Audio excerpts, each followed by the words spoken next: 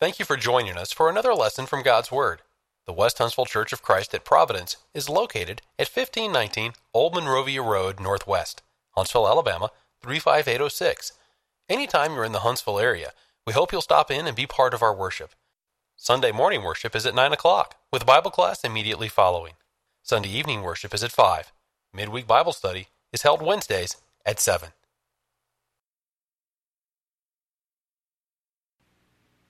So, who was it that said only in the Rocket City do we have a countdown to Bible class and worship? So, I like that. I love it. So, welcome again to our midweek Bible study. If you're visiting with us, again, we want you to know you're an honored guest. As always, we want the opportunity to get to know you. We hope that you'll come back and be with us at every opportunity that you have. We're going to continue our class tonight, call it Fortifying Our Faith. And the whole purpose of the class is to execute what we talk about in 1 Peter 3:15, be ready to give a defense for the reason of the hope that we have within us. So last week, we said that faith is a willful commitment to an informed intellect. It's not blind. It's based on evidence. And I like this term, and I'll use it throughout the class, rational belief. We have a rational belief. We can know that what we believe is logically sound because of the evidence that we have to support it.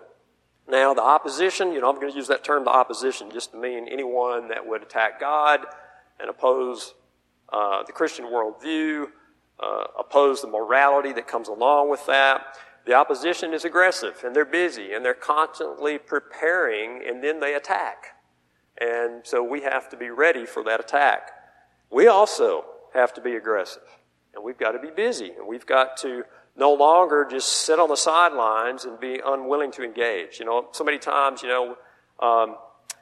we may see some in the Christian world take that approach, right? Well, I'm just going to kind of, be like the lowly and humble Jesus, right?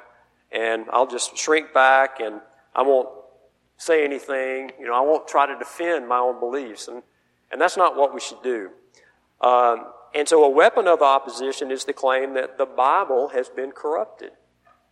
And that's what we're looking at. And, if you think about it, that's an attack on our evidence, right? Because the Bible is a primary piece of evidence that we have that we base our faith on. And so the opposition is attacking it and questioning its credibility. So we have to be ready. We have to prepare. We have to defend. So last week we introduced the topic concerning the question, has the Bible been corrupted?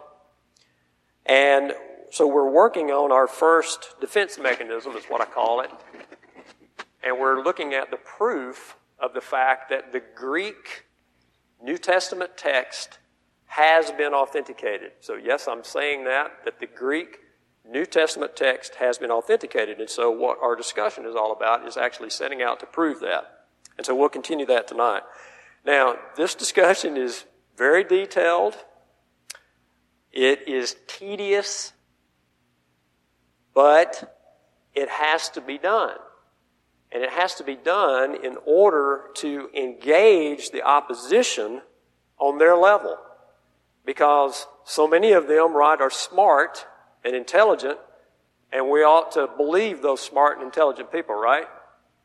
Right? Not necessarily. So what we've got to do is we've got to engage them on their level. So if you'll hang in there, please hang in there with me. I think that you will see how beneficial this discussion can be. All right, so with that being said, we'll go ahead and get started. So what we're talking about is the transmission process, how the Bible got transmitted to us today. What we have in our laps, how did that come to be? Well, as stated previously, early on, individual Christians would have heard the original.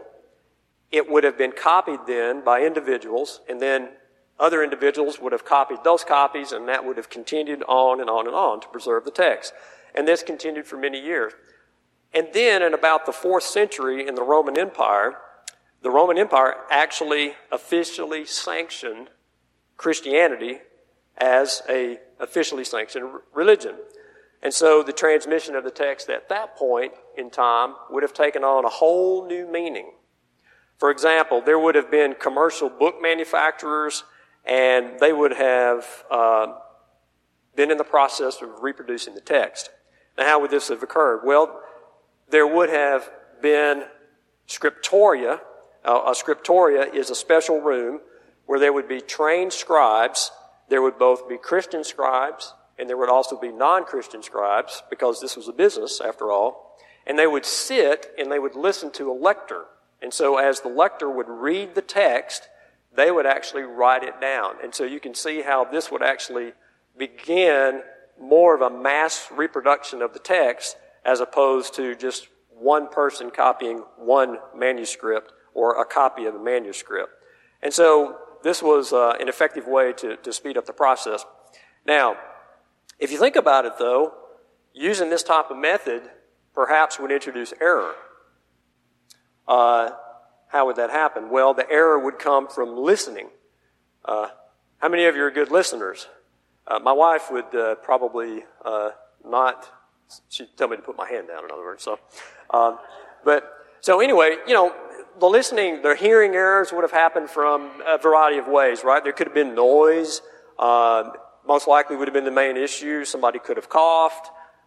There might have been some momentary distraction. There might have been a word that they heard, and they heard the word and wrote down a different meaning or a different word. So there would have been errors from hearing. About the 5th century, another major change would occur in the transmission process. This would have been the time frame of the establishment of monasteries. So you would have monks living in these isolated locations, and they would take on the responsibility of continuing this copy process, making copies of the New Testament books. And they would work in separate cells with the intent of having less pressure applied to them. So the monks would work in an isolated way, but when you work in isolation, and maybe you can relate to this, you might have errors of what we call the mind, right? Your mind might drift. Does that ever happen to you? Never. Gary says never. If you're working in isolation, you might start daydreaming or whatever. So errors would have been made by the monks as they read a line to themselves and they wrote it down.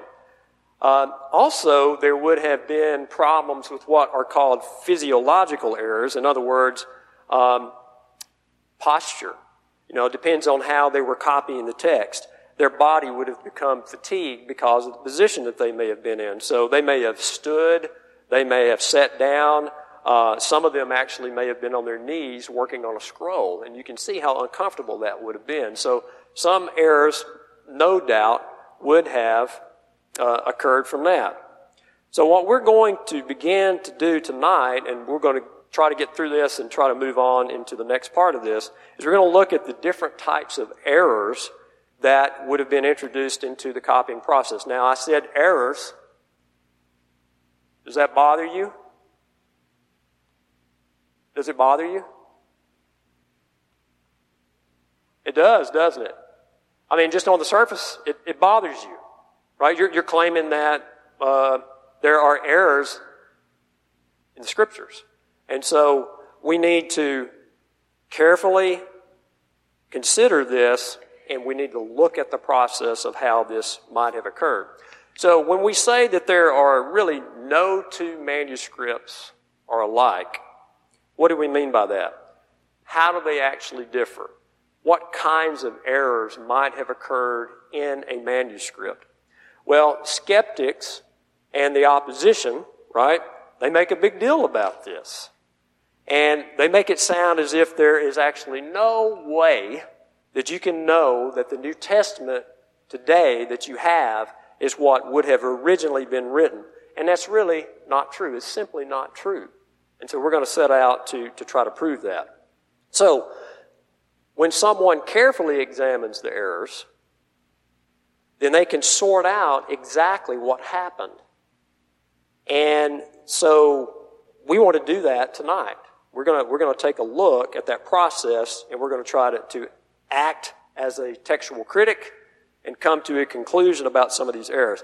So the first broad category of errors that we're going to look at are what we're going to call unintentional errors. Now, this is the way that the scholars would actually categorize these. So there are unintentional errors, and these are errors that were made accidentally by the scribe as he was making the copy. And then under this category, there are going to be several different types of errors. For time's sake, we're only going to mention a few for completeness purposes. We're actually going to mention all the categories, but we won't be able to give many examples because we just don't have time. I'm trying to compress this and get it done in a reasonable amount of time. But here's the note, and you should always remember this throughout this entire class. The differences are detectable. Okay? They are detectable by examining the mass volume of manuscripts that we had. Remember the chart that I showed you last week and the amount of evidence that we have? Way more than any other document in antiquity. And so this is very important to remember. The differences also do not impact any doctrinal matter. Okay? That's a very important thing that you need to remember. All right, so let's begin. So let's talk about the unintentional errors. Well, the first type would have been errors that are associated with the eyesight. So in this case, you would have had Greek letters that look alike, might have actually been substituted in the wrong way because of that. You can have errors where there are two lines that can end in the same word or end in the same phrase, especially at the end of a page. And so if you have this situation and you're copying and you look up, then you might actually skip the words in between those two phrases that you're fixated on. Okay? So this is what we would call an unintentional error made with the eyes. Okay? So sometimes a scribe's eyes would pick up the same words a second time, and this would cause parts of the text to be repeated, and this is known as dictography, and an example of this is found in the Vaticanus manuscript in Acts chapter 19:34. So Acts 19:34 says, "But when they found out that he was a Jew, all with one voice cried out for about 2 hours, 'Great is Diana of the Ephesians.'" And so what we find in the Vaticanus manuscript is that the phrase, "Great is Diana of the Ephesians," is written down twice. Okay? So this is in one of the manuscripts. Well, that doesn't scare me because I've got a mountain of other evidence to go look at, right, to be able to get to the bottom of actually what happened. So these would be examples where an unintentional error associated with the eyes would be made. Well, what about the hearing? We mentioned that earlier. So we know that different words can sound the same but have different meanings. And so for us English-speaking people, I tell people that I can barely speak English. I'm from the South. And a lot of them agree with me. For example, the word great, right? You have G-R-E-A-T, which means something different than G-R-A-T-E, right? So you have the same types of issues in the original text. Then you would have things like vowels and diphthongs. What's a diphthong, Mark? Well, it is when you have a word that has the union of two vowels in one syllable, like boil, B-O-I-L, okay? That's a diphthong. And consonants, so you would have this type of thing occurring and going on. And my Greek man is right here in front of me, so I can refer to him at any point in time that I need to. But here's an example from Revelation chapter 1, verse 5. It says, "To him who loved us and washed us from our sins in his own blood." So this is the rendering that we see in the King James and in the New King James. And then we see another rendering here. "Unto him that loveth us and loosed us from our sins by his blood." That's the American Standard Version. The ESV further has the word freed. And so Lusante or Lusanti. You can see that these words right here would have sounded very similar, but they had very different meanings. And so this is another example of how an error could be introduced through the hearing. All right? Then we had the errors of the mind. All right, so what are some examples there? Well, the first one is substitution of synonyms. So a scribe would be reading and would be thinking about a concept, and instead of the word itself that was actually there in the text and to be copied, that scribe may actually use a different word that represented the same meaning, right? I mean, you can think of how this would be done, can't you? I mean, you'd be thinking about one thing and then seeing something on the paper and accidentally write down the wrong thing. Another example would be varied word order. Some verses will contain certain words out of order, and so this may cause confusion, but it can be easily cleared up, again, because of the mountain of evidence that we have.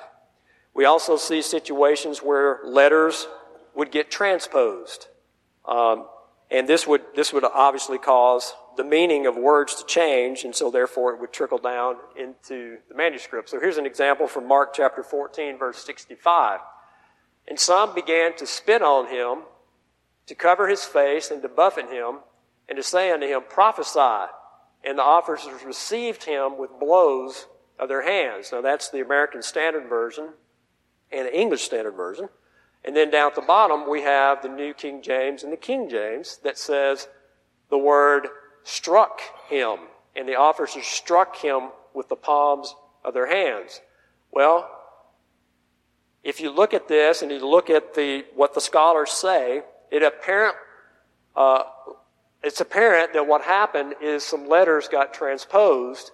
And so you can see, I'm not the Greek expert here, but you can see that the meaning changes.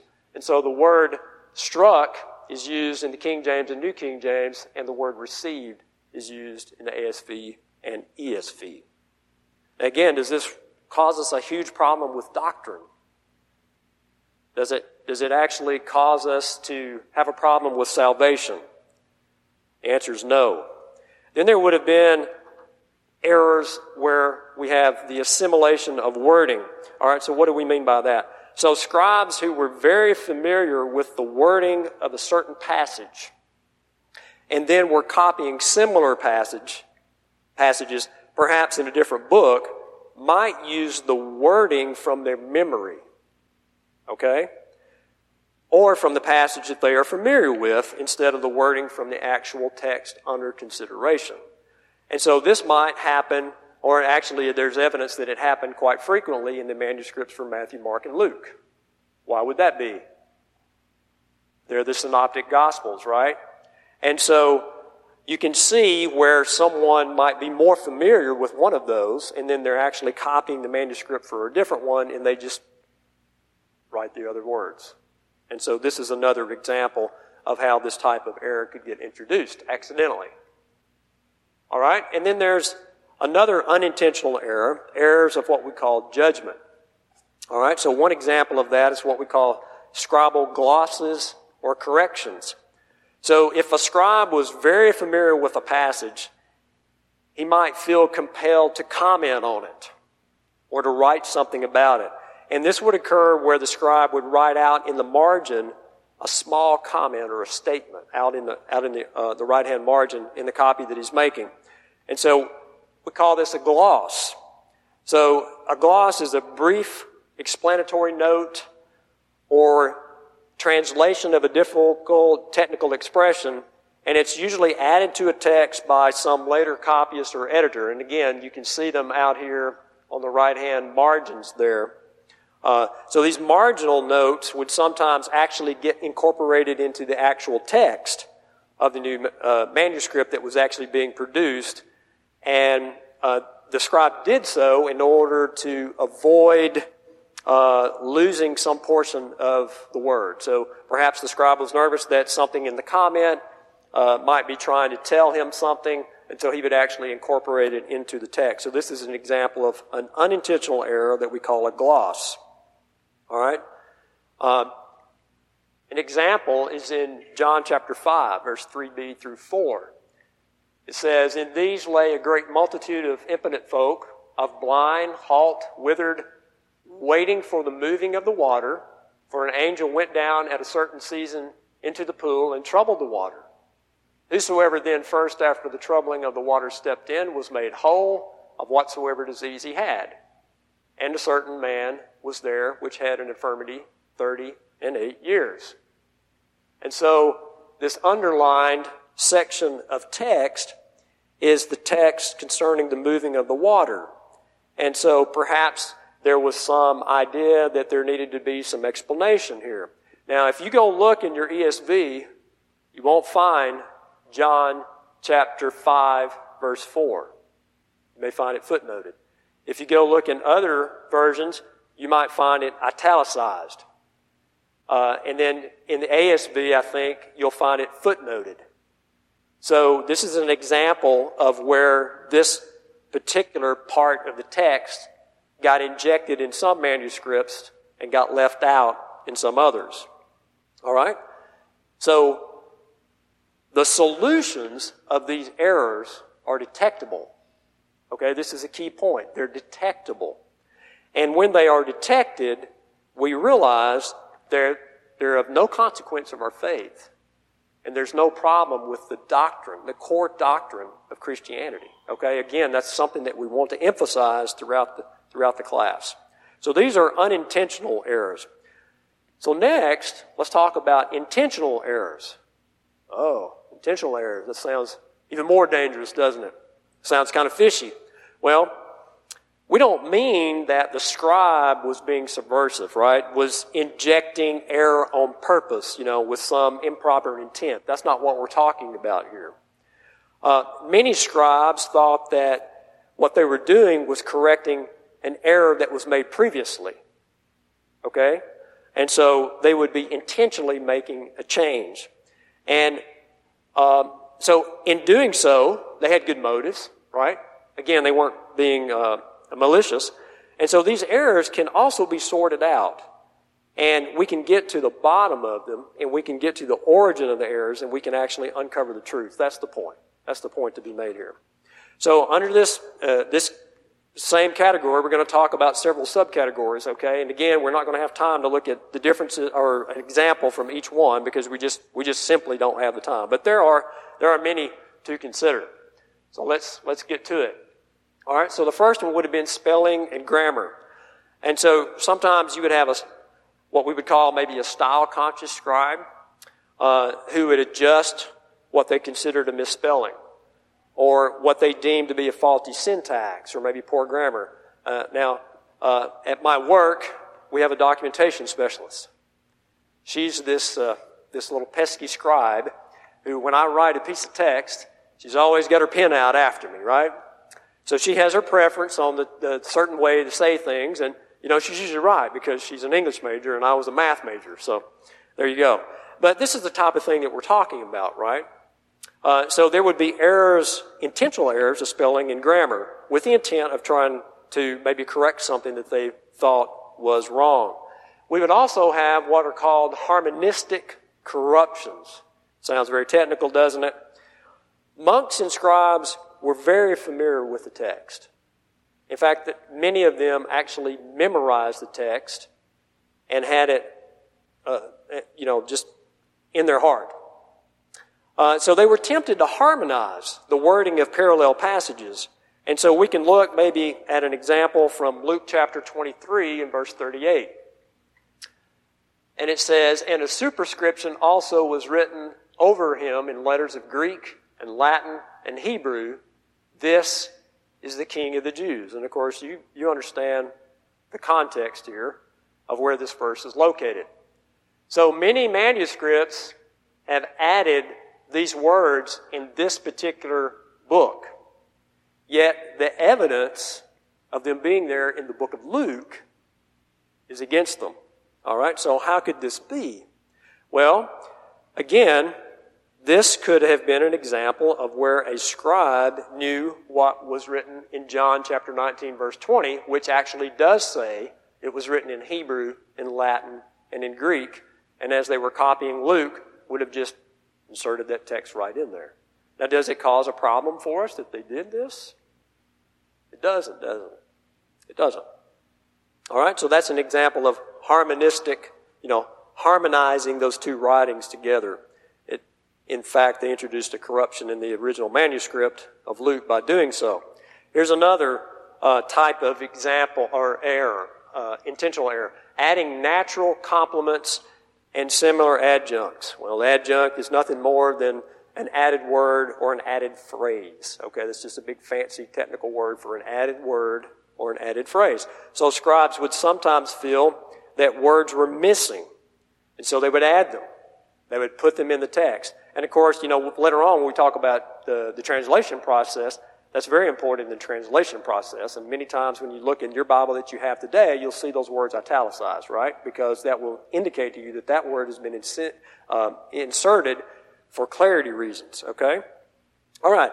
So scribes would also add words in contrast to other words.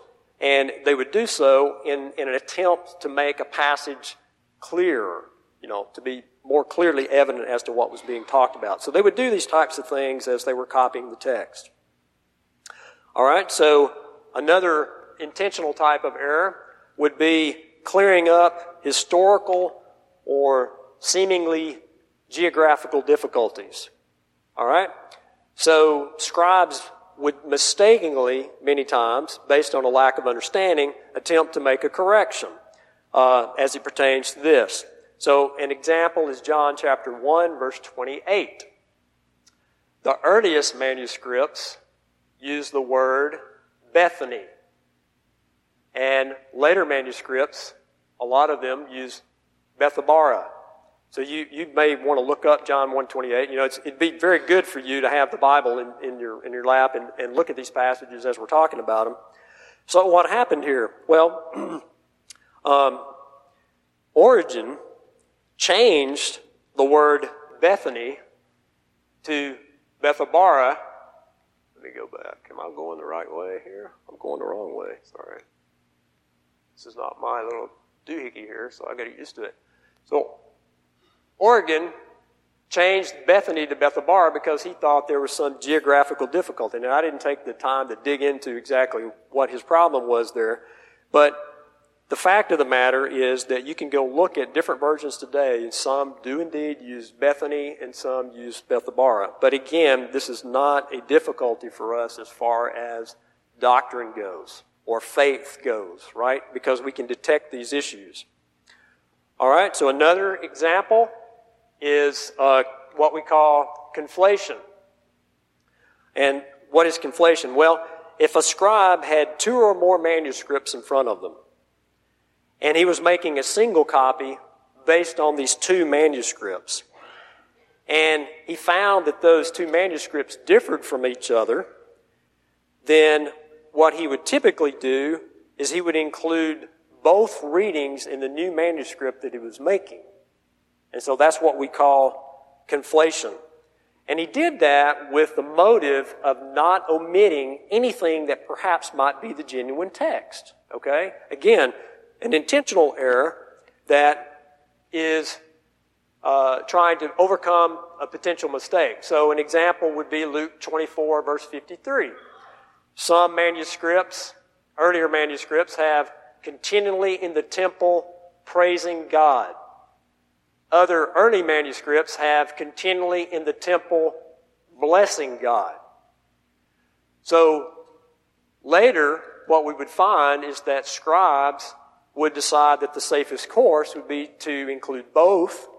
And so the result of the conflation would be in the temple praising and blessing God. Is that a problem for us? It's not a problem, is it? It's not a problem. Do we have the inspired Word of God? We do. Because again, we have the mass of evidence that we can go and detect these situations and get to the bottom and track our way back to the original text. And that's just a preview of where we're headed. What's our time look like? Okay. All right, so next, there were doctrinal alterations. So there would be disagreements sometimes among scribes, and those who would claim to be Christians would sometimes cause the adjustment of the text to favor a particular viewpoint. Okay? Now, here's the point about this. Surprisingly, there's very little of this. Now, you would think, oh, this would be one of the major things, right? According to the experts, there's very little of this going on, and so you'll be happy to hear that. In all of the wide distribution of the manuscripts that we find, there's very little of this going on. Well, there were typically two types. So either something would be eliminated or altered that was considered to be doctrinally unacceptable, or something would be introduced in order to support a particular doctrinal viewpoint. So elimination or addition. All right, so an example. Matthew chapter 24, verse 36 says, "But of that day and hour no one knows, not even the angels of heaven, but my Father only." The best manuscripts include "nor the Son." Okay? So what's happened here? Well, this phrase was probably omitted by scribes who could not reconcile the fact that Jesus was ignorant of his own divinity and his own ability to be able to determine when that day and hour would be. Right? You can see where somebody might get stumbled up by that.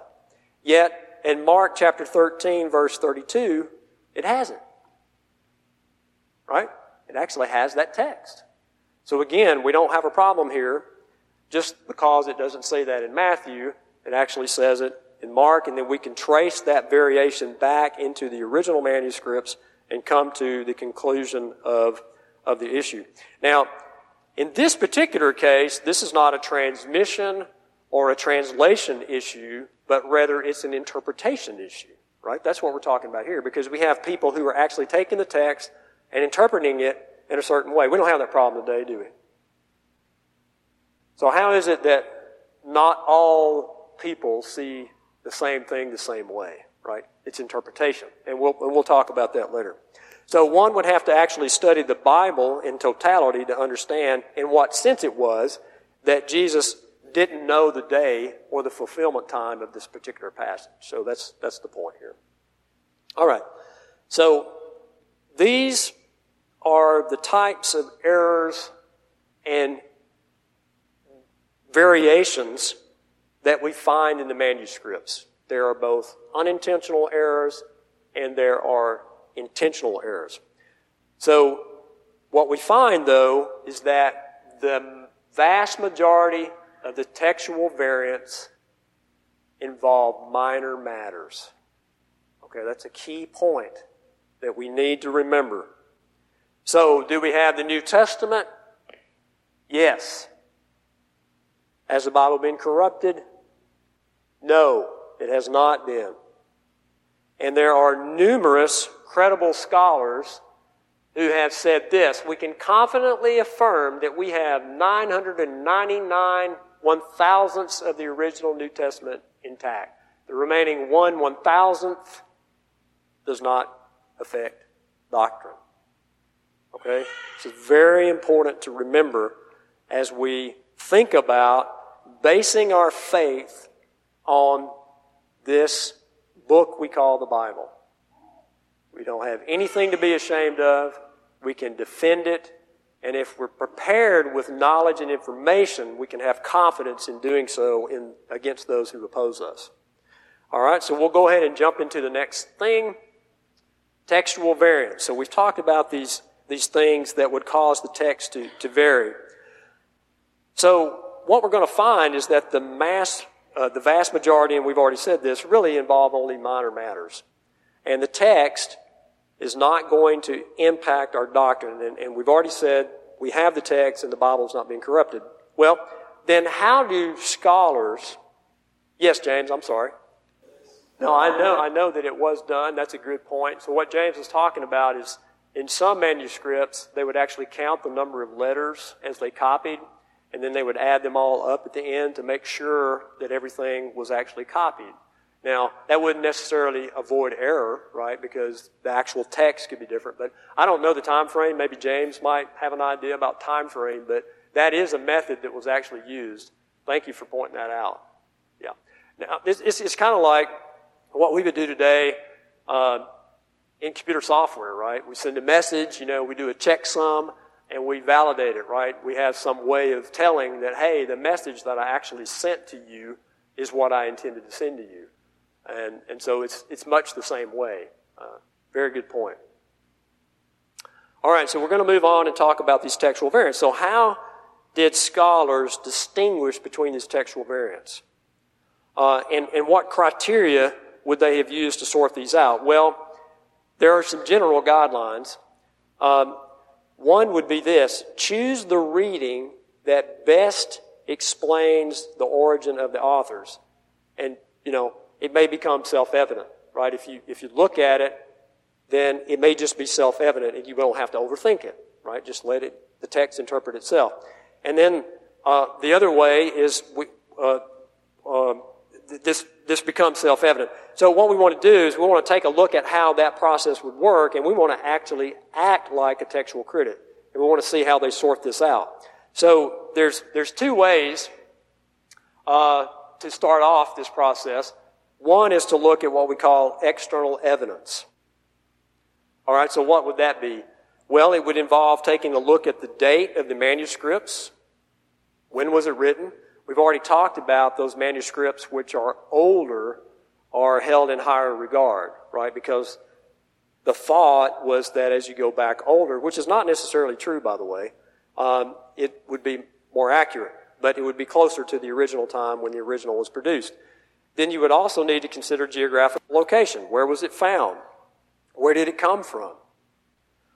So you might have, well, did this particular text wind up in several diverse locations, or was this particular textual variant in one geographical area? And so what that would tell you is that there was a variant introduced in one manuscript, and that manuscript didn't actually travel very far away, right? It would stay in this one geographical area. So that's something to consider. Then the other thing, and I think I mentioned this last week, is what the scholars call genealogical relationships. So some manuscripts may seem to contain the same textual variants. So it would just be duplicated, right? And so what would happen is you would have a family of variants. You would have like a line of variant that would travel down through this family. And, I showed a chart last week of how that actually might happen. So that's external evidence. Then you would have internal evidence, and there's two types of internal evidence. So this first type is what scholars call transcriptional probabilities. Okay, so what does that really mean?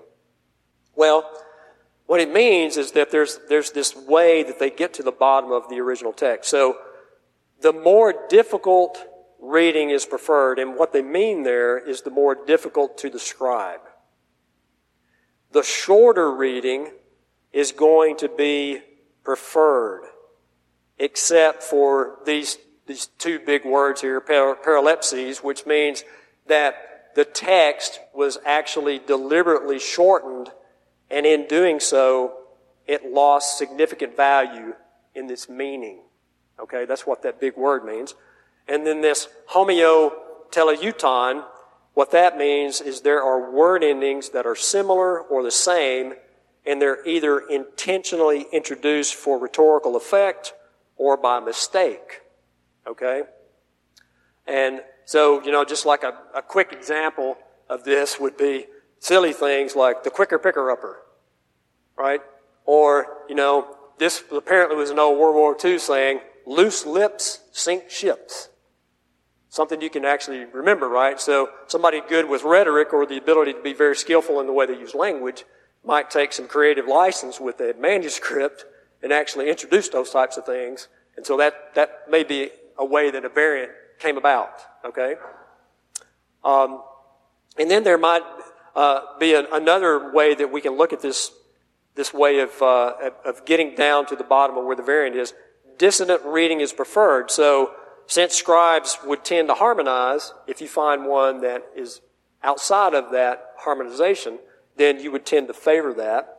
And then you would also have scribal tendencies of themselves, and we've kind of mentioned some of this, replace unfamiliar words with synonyms, add pronouns, add conjunctions, like and, smooth out the grammar, somebody who maybe was a type A personality and just couldn't take the way the grammar was, would try to correct that. So these are the types of things that would be internal evidence on how the variant got introduced in the first place. The other one would be what are called intrinsic probabilities. All right, so what the author was more likely to have written. So there's a style, there's a vocabulary of the author in the book. And then there's the immediate context, and this is extremely important. The immediate context may have a bearing on how the variant got introduced and how you interpret the variant that got introduced. And then there's the usage of the author elsewhere. So, like for example, in the gospel accounts, and then the influence of the Christian community on the transmission of the passage. So these are some of the things that would be internal evidence as to how a textual critic would go through and would reason and would come to the ability to select what actually should be favored and put in their particular Greek manuscript that they were actually copying. All right, so now, what do we want to do? What we want to do here is we want to walk through this process. And thankfully for you, we're only going to do one verse. Now, if you choose to watch Dave Miller's video series, there's 9 episodes, okay? And he goes through tons of these verses. That's why I'm telling you the scholarship of that video series is well done, okay? And so I highly recommend it to you, but you're going to commit time to it. I can guarantee you that. All right? So what we want to do is get a feel for how this works and how we can determine if a text has been corrupted in the transmission. So how exactly do these textual critics do it? We don't have to know Greek. We don't have to be Dr. James Andrews to be able to do this. We can do it. Just normal human beings. Even people like Mark Bailey can do this. Now you have to spend a little bit of time to it, in digging in and looking at it closely, but yes, we too can get to it. So what we're going to do is we're going to go to a Greek manuscript. I have one here. If anybody has never seen a Greek manuscript, you can come take a look at it because we're going to illustrate that in class. But I don't read Greek. But at the bottom, there's this thing called a critical apparatus. And so what they do there is they support in the critical apparatus how they arrived at the particular rendering in that Greek manuscript, considering all the variants. And it's pretty cool. If you're kind of a technical geek like I am, you'll like it. You may not be excited about this, but what you can know is this. You can know that you have the Word of God in your lap. That's why this is important for us to look at. So we're going to attempt to do that. We'll go ahead and try to get this process started. We'll at least introduce the verse that we're going to use, and then we'll spend next class going through it. So our example we're going to use is Acts chapter 6, verse 8. And it reads, "And Stephen, full of faith and power, did great wonders and signs among the people." So the word we're going to look at is faith. And what we're going to find is that the New King James and the King James read, "And Stephen, full of faith and power." And then we're going to find that the American Standard Version, New American Standard Bible, and the ESV, and many others say, "And Stephen, full of grace and power." So the variant is there. Faith and grace. So this is what we're going to take a look at. Now, we'll go ahead and keep moving until the bell rings on us. So again, what I just showed you in the manuscript that I've got up here, you'll have a page in your Greek manuscript. You'll have the text at the top. Down at the bottom, you'll have this section called a critical apparatus. And what it does for you is, in there, it indicates the verse, and then it has the manuscript evidence at the bottom. And so we'll stop there, and we're going to go through this, and we're going to parse Acts chapter 6, verse 8. There's four variants, that we're going to go through, and we're going to be a textual critic. We're going to analyze and find out which one it ought to be. All right? Thank you for your time. I appreciate it. We hope you have enjoyed this lesson from God's Word. If you would like to continue your study of New Testament Christianity, please send your name and address to World Bible School, West Huntsville Church of Christ, 1519 Old Monrovia Road Northwest, Huntsville, Alabama, 35806. Or if you prefer, send your name and address by email to wbs@westhuntsville.org.